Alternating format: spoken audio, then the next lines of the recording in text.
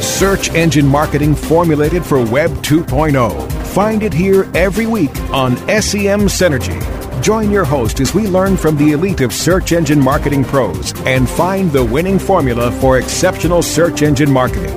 Get the latest news, trends, and analysis in SEO, PPC, branding, SEO design, and analytics. Now, welcome your host, a founding father of SEO and an accomplished search engine marketing scholar, the host of SEM Synergy, Bruce Clay.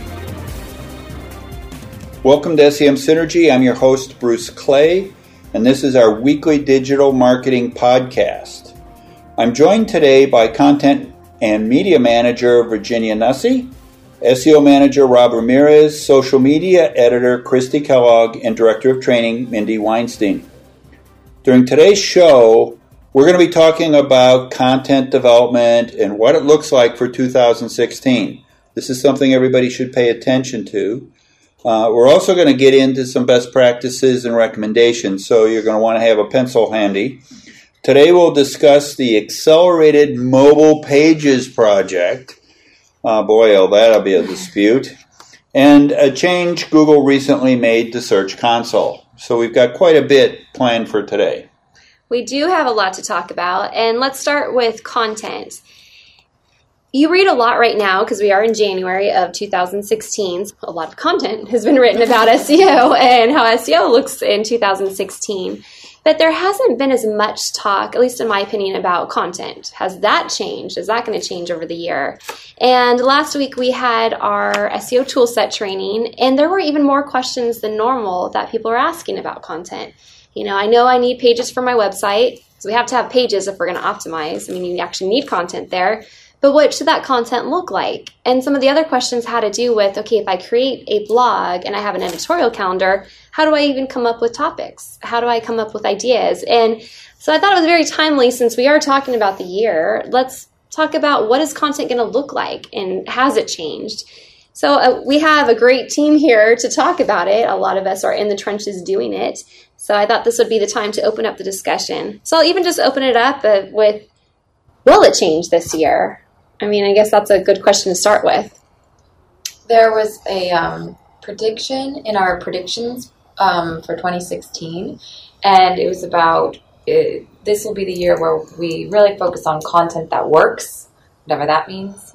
We've known, content is king, but I think Dwayne was the one who had this great quotable, it's actually usefulness that's key. So shifting the focus of content for, keywords, for relevance, but using this new concept of usefulness, helpfulness, and framing your content on that.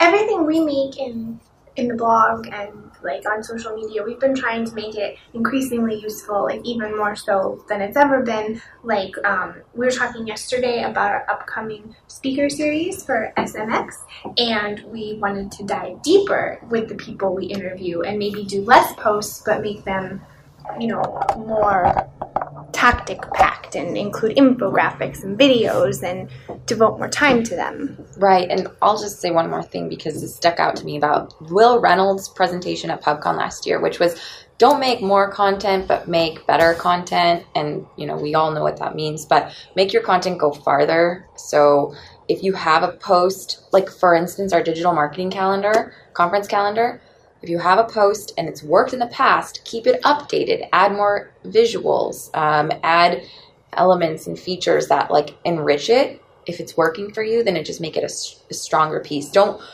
worry about making your weaknesses stronger, but make your strengths stronger. That's interesting. That's actually something very similar I heard from the LinkedIn marketing director at a conference in Bend, Oregon, and he was the keynote, and that was what he was referring to is the same concept. And internally, so he's the one who works on their internal campaigns, said that you create the rock. That's how he referred to it. And he had all these pictures of these giant rocks. You create your rock, and that's your solid content. That could be an ebook, because we know LinkedIn has a lot of ebooks. It could be a big report you write, but you picked a topic, just like you're saying. You pick something that you know works and you know is popular. You spend all that time and you research it. You create this great piece of content. Then once you have that rock, you do the spin-offs. Then you do your infographic. Then you do your blog posts. You can do multiple blog posts. You could also do videos, and you should do videos. He even mentioned podcasts. And, of course, he threw in, because of SlideShare and LinkedIn's connection there, he said, make a PowerPoint about it, too. And that was one thing I actually hadn't thought about. If you're business to business, maybe put that same concept into PowerPoint and put it on SlideShare.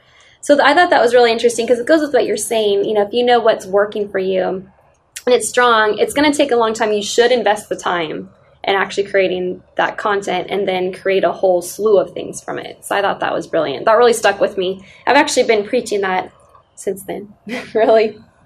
The digital marketing conference calendar blog post, that's a lot to say. It's evolved, I'm just going to share how something has practically evolved. So when it started, we just saw that there was no single place where all of the conferences for the year were listed. So we made a blog post, and you could add it to your Google Calendar. So we had a calendar you could embed, and that's how it started. And then we updated it the next year with the next conferences, and we kept adding more conferences. And then we made it prettier with a lot of better images, so it was more engaging. Now we have a list of every conference with links that you can go straight to it, and we're making a video to go with it for other purposes. So it just keeps getting bigger and more conferences, and it's a never-ending process, but it's more useful than ever.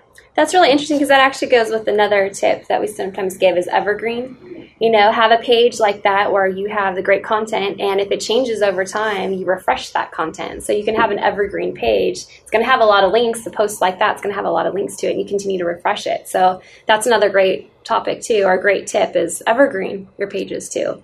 There's a value in creating an inventory of your content so you can keep up on it, but it's a very difficult process making sure all your pages are up to date.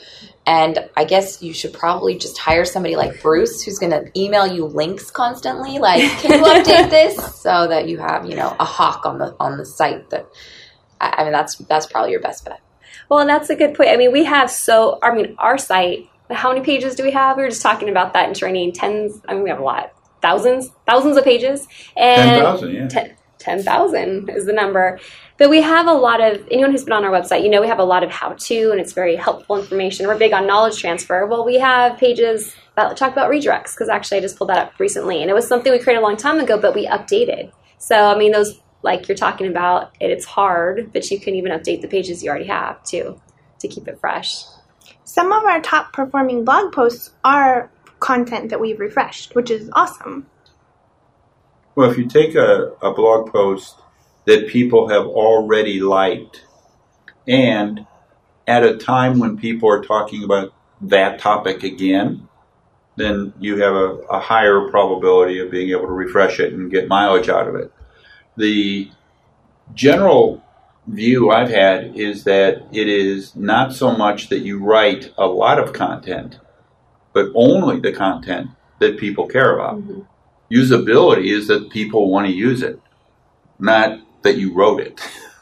Writing things isn't usable unless people read it, right? So you really kind of have to look at how Google is going to view usability. How do you measure usability on content? If nobody looks at it, it's not usable. Yeah, absolutely. And part of the reason that we do content audits for our clients when they come to us, and one of the things that we find ourselves doing more and more isn't adding content every time, but it's actually reducing the amount of content on sites. A lot of clients that come to us have maybe written, spread themselves a little too thin and written about keyword variations because they were trying to rank for a particular term or some variation of a term, devoted a whole page to it. And the content at the end of the day isn't very useful. It's just thin overall. So paring some of that back, especially when we dig down and look at the statistics that show that there is no organic search traffic going to this page, and there hasn't been for years. We know that Google doesn't favor the content. We know that getting rid of it is actually going to do nothing but improve the site. So it's something that we go through the process of doing for all of our clients, and it's really becoming more and more important as we kind of try and hone the message and make the site overall more usable. Well, one of the things that is true about content is people years ago would take all the synonyms in the stemmed version of the word, singular, plural, past tense, future tense, whatever. And they would generate separate pages for each of those words, thinking that would actually help them rank. And what we're all going to see this year is that Google isn't going to rank them at all. We're going to see that this will be the year of synonym consolidation, if you will, that we're going to see people actually writing for the audience instead of writing for the search engines. And I mean, if you're writing for a search engine, yeah, you're going to create a whole bunch of pages and Google's going to probably just slap you silly.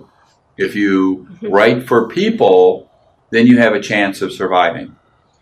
Right. When you talk about all of the discussion about the semantic web and the things that Google's doing with like RankBrain and their ability to identify Hummingbird, right? Their ability to identify things, not strings, right? Not a bunch of keywords connected by a very thin line, but instead, what is the topic about? What's the theme overall? It's much more important to be an expert on a theme than it is one particular keyword variation. Definitely the writing's been on the wall for a while, right? All of the penalizations through Panda, a lot of them had to do with spreading yourself too thin, writing content that really wasn't useful in any way. So Google's going out of their way to make sure that gets corrected. That's great. And, just because all those things are great for SEO and they're so important. And it's interesting because we're talking about content, and then one thing's brought up is reduce your content that's not doing well and don't have those pages that are just there for SEO only for the search engines. But even just switching gears and thinking about content of this year and what you should be doing, you should invest very close to the same amount of time that you do creating content as promoting your content. So you need to have people find it. And if you do things the right way and you optimize it, it's going to rank well within the search engines, but you also want them to find it through Facebook, through Twitter. You want to share it on Google+. You want to share it on LinkedIn. You want to share it all those different places. So when you create content and you're working on a strategy, also at the same time create a complementary strategy on how am I going to promote this content, because you want it to get out there. You want people to find it. And they find it, they think it's great. They might even link to it, which is good. If they're a quality site, then you got some value there, or they're going to share it with their networks. And I think that's something that a lot of people go wrong too. They did create something great for their website, but then no one finds it. You want people to actually see it and find it. So you need to promote it too. I think that's just as important. I think you can add another layer on top of that too. Once you've established a piece of content that is great for your brand, because it's like people are going to remember you because they saw that, then maybe think of how can I create a funnel based on this? And so it's not too late. Like we said, you can update content. Mm-hmm. So if content is sitting there and it's strong and has good rankings and it's getting constant traffic, maybe you can add calls to action or other ways to further engage with that customer and create a relationship with them. I think that's important too, because that's the other thing. You're going to invest all that time in creating the page. Let someone know what they're supposed to do after, and that's where your call to action is so important. So you need to have that. So what we're basically telling you is that content, you got SEO, you got marketing. I mean, that's not new, but hey, there's a reminder for you. They're not separate. They work together. That's a great reminder. Well, it's time for us to take a quick break, but there's a lot more to come. When we return, we will turn the conversation to accelerated mobile pages and an update Google recently made. More SEM Synergy coming up. Don't go away. SEM Synergy will be right back.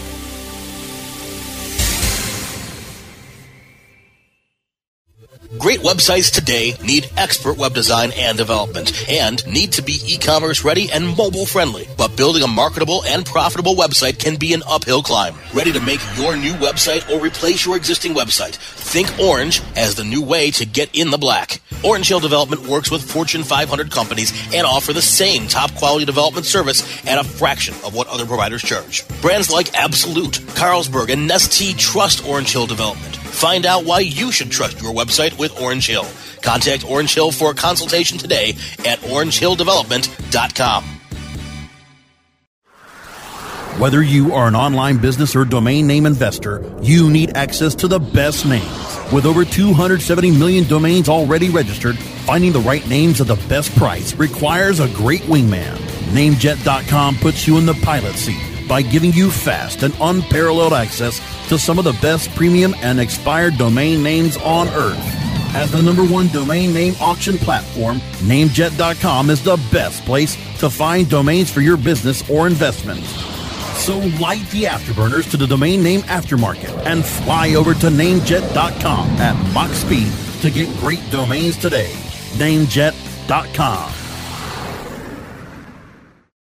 Hey, this is Danny Sullivan to talk to you about Bruce Clay Incorporated. They've made Inc. Magazine's list of growing private businesses and have exhibited and sponsored at my conferences since the very beginning. You've seen their search engine relationship chart, or you've read their SEO code of ethics, so you know they're SEO experts. But did you know they can help you with PPC, web analytics, web design, marketing strategy, promotion, and branding? Yep, get everything you need for success in the online marketplace. You can check it out from the professionals at Bruce Clay Incorporated. For over 10 years with offices worldwide, they've got the answers you need. Check them out today at bruceclay.com.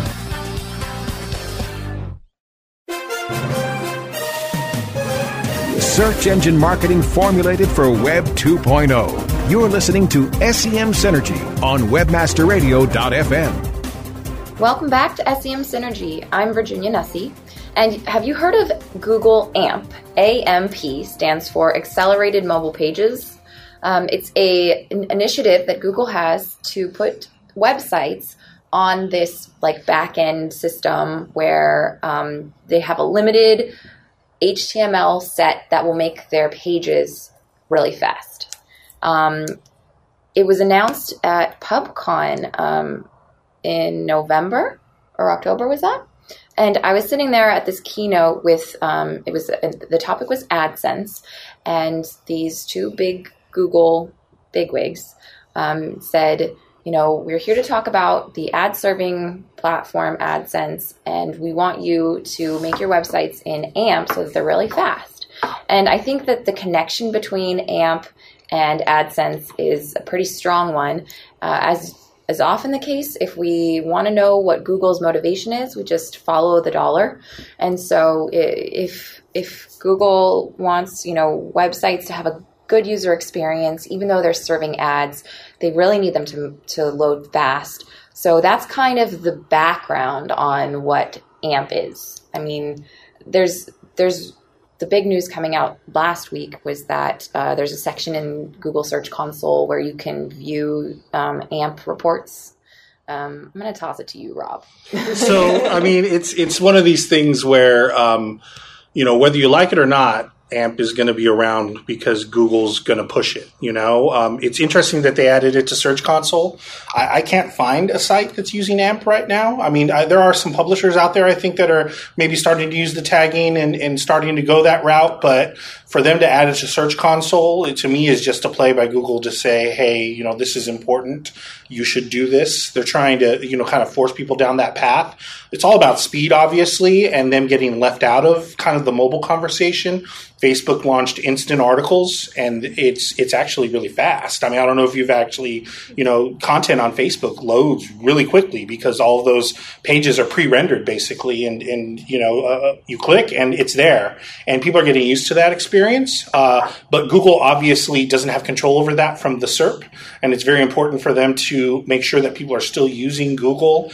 So when this page leads to when that click leads to a site that's incredibly slow and gives a bad user experience, it's almost like people are going to be associate that with Google, right? Which is why they're kind of going out of their way to really kind of shove this down our throat. Then Apple announces ad blocking, right? Their native ad blocking on their iPhones, which excludes AdSense and all of the things, you know, it sped up the internet as well on phones, but left Google kind of out in the cold. So this is kind of their response to that. You know, they need to throw their hat in this ring. They need mobile users to be using Google, and they need to give them a fast experience or they're going to lose the interest. But fast experience doesn't always equate to usability or a great experience. Yeah, of course, it should be fast. And I would think that there's a million ways to make sites faster other than strip them down. I mean, if you were to go out and buy a car, you could actually say you don't need power steering. It takes, you know, gas. Or you don't really want air conditioning because it takes gas. Or you really, you know, the concept of a convertible is a dumb idea because, you know, the wind resistance. I don't think that is going to make it. I think that too many sites have become dependent upon the engagement objects that are being stripped out for AMP. Yep. And, it's interesting. AMP is basically, like you're saying, Bruce, a stripped-down version of a page. All JavaScript kind of excluded from being able to be used, other than the JavaScript that controls Google AdSense, of course, right? Because Google's ads can still be on a page, no problem. And that's really what the solution is all about. Google making sure that their ads and they protect their dollars. And we'll see how successful they are in actually shoving it down our throats, because that's where this is headed, right? For them to add it to Search Console and not release any kind of figures regarding how many people have actually adopted the protocol, right? That people were asking, okay, so how many people are on AMP? And I think it was John Mueller, somebody higher up, maybe even than that, had said, oh, we're not going to release those stats yet, but we like the direction that things are going in, which if you have real engagement, you're going to release those figures, whatever they are. Like I said, I can't find AMP examples. It does make things faster because, you strip everything off, the experience is going to be quicker. It's just how far is Google willing to take it, right? I think Google is going to push it all the way up to the same level as Google+. We know how that went, right? That project. So, what's next is a SERP enhancement. We have the mobile-friendly SERP enhancement. So do we have an AMP SERP enhancement next, right, where things are labeled as AMP? And beyond that, do we say that AMP pages get a boost in rankings, right? Because then people will take notice, right? It almost forces folks that spend a lot of money to make sure that they are at the top of search results organically and in the paid world. It makes them take notice it makes them take notice when Google adds it to Search Console. But take it a step further and officially announce, the way they did with mobile friendly, that you're going to get a ranking boost.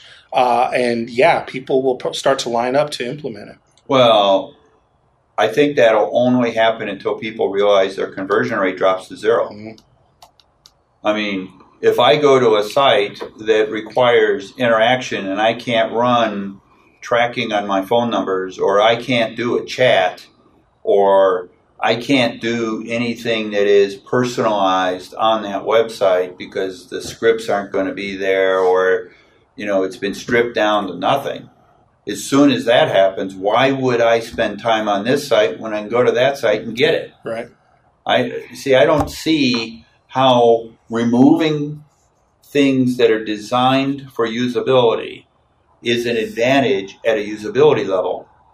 Google can't say this is the year of usability and then strip it out. Or they can, but I don't see how, this is clearly diametrically opposed within what I think is supposed to be there. Right. And personally, I think that all the AMP sites ought to be hit with some sort of Panda penalty for being not usable. Thin. The site's a little thin. I mean, yeah. Yeah, and how... the only other alternative I can see, and I can see Google going this route, because they're going this route with app development, right? They've said now that they are going to place app content in the cloud so that you don't have to install an app to actually look at some of these internal pages. And Google's doing this without any kind of say from the people that develop those apps. They're putting this stuff in the cloud. You can link directly to it, and don't bother installing the app. We'll give it to you on our SERP. By the way, we're going to place ads all over the result as well, right? So how long before they just start creating their own versions of web pages with AMP, right? Just go ahead and create their own HTML version. This is the version we're going to serve to mobile users because it gives them a faster experience, and it's what we want to do, and you can't stop us. And, I could see that maybe. They have the resources to be able to do it, and they're probably the only company in the world that does, right? To be able to say, we'll create an alternate version of every page on the internet so that mobile users can have a better experience, a faster experience. At least that's the guise that they place this under. But we'll see. It's interesting to say the least.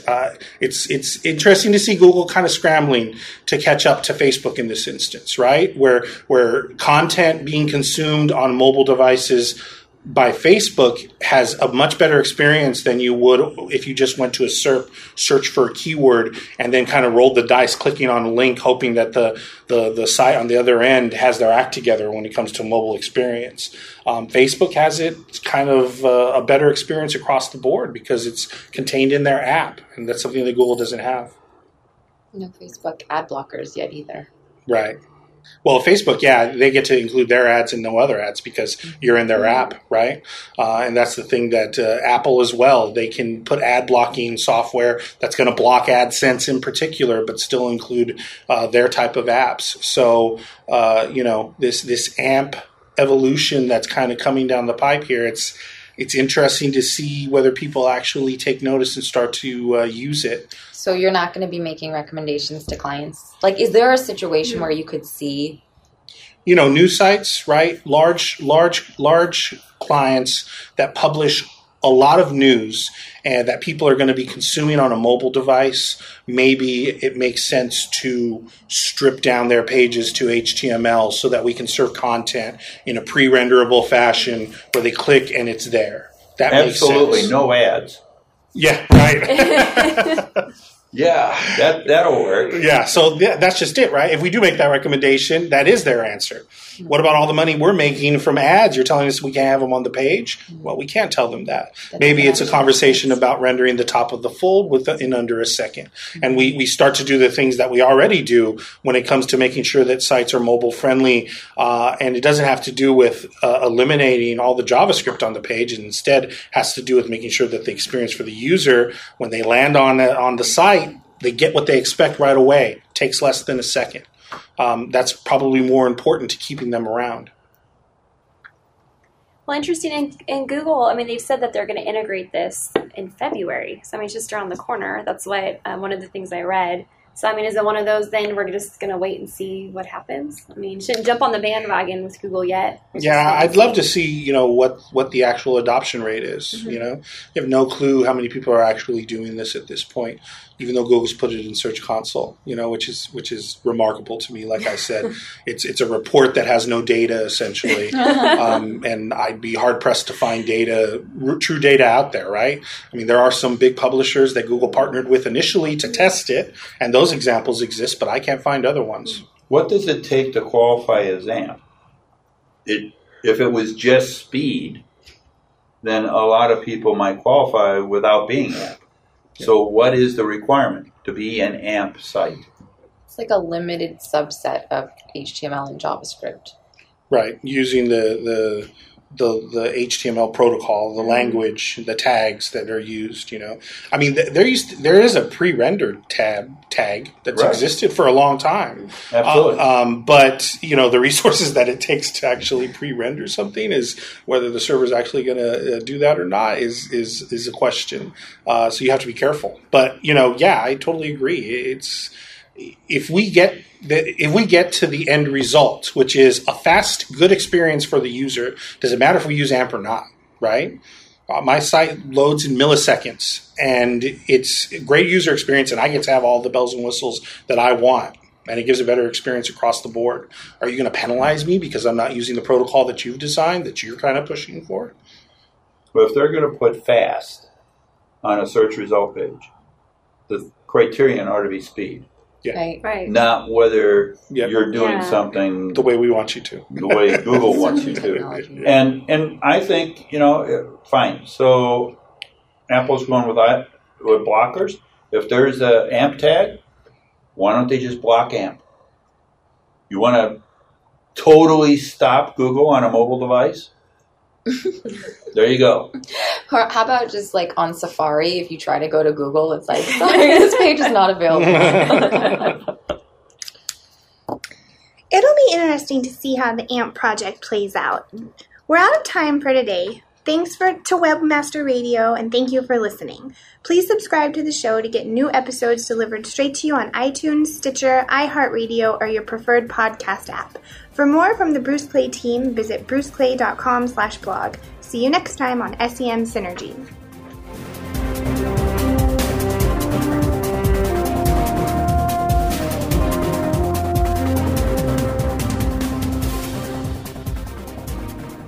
This has been a presentation of WebmasterRadio.fm, the world's largest business-to-business radio and podcast network.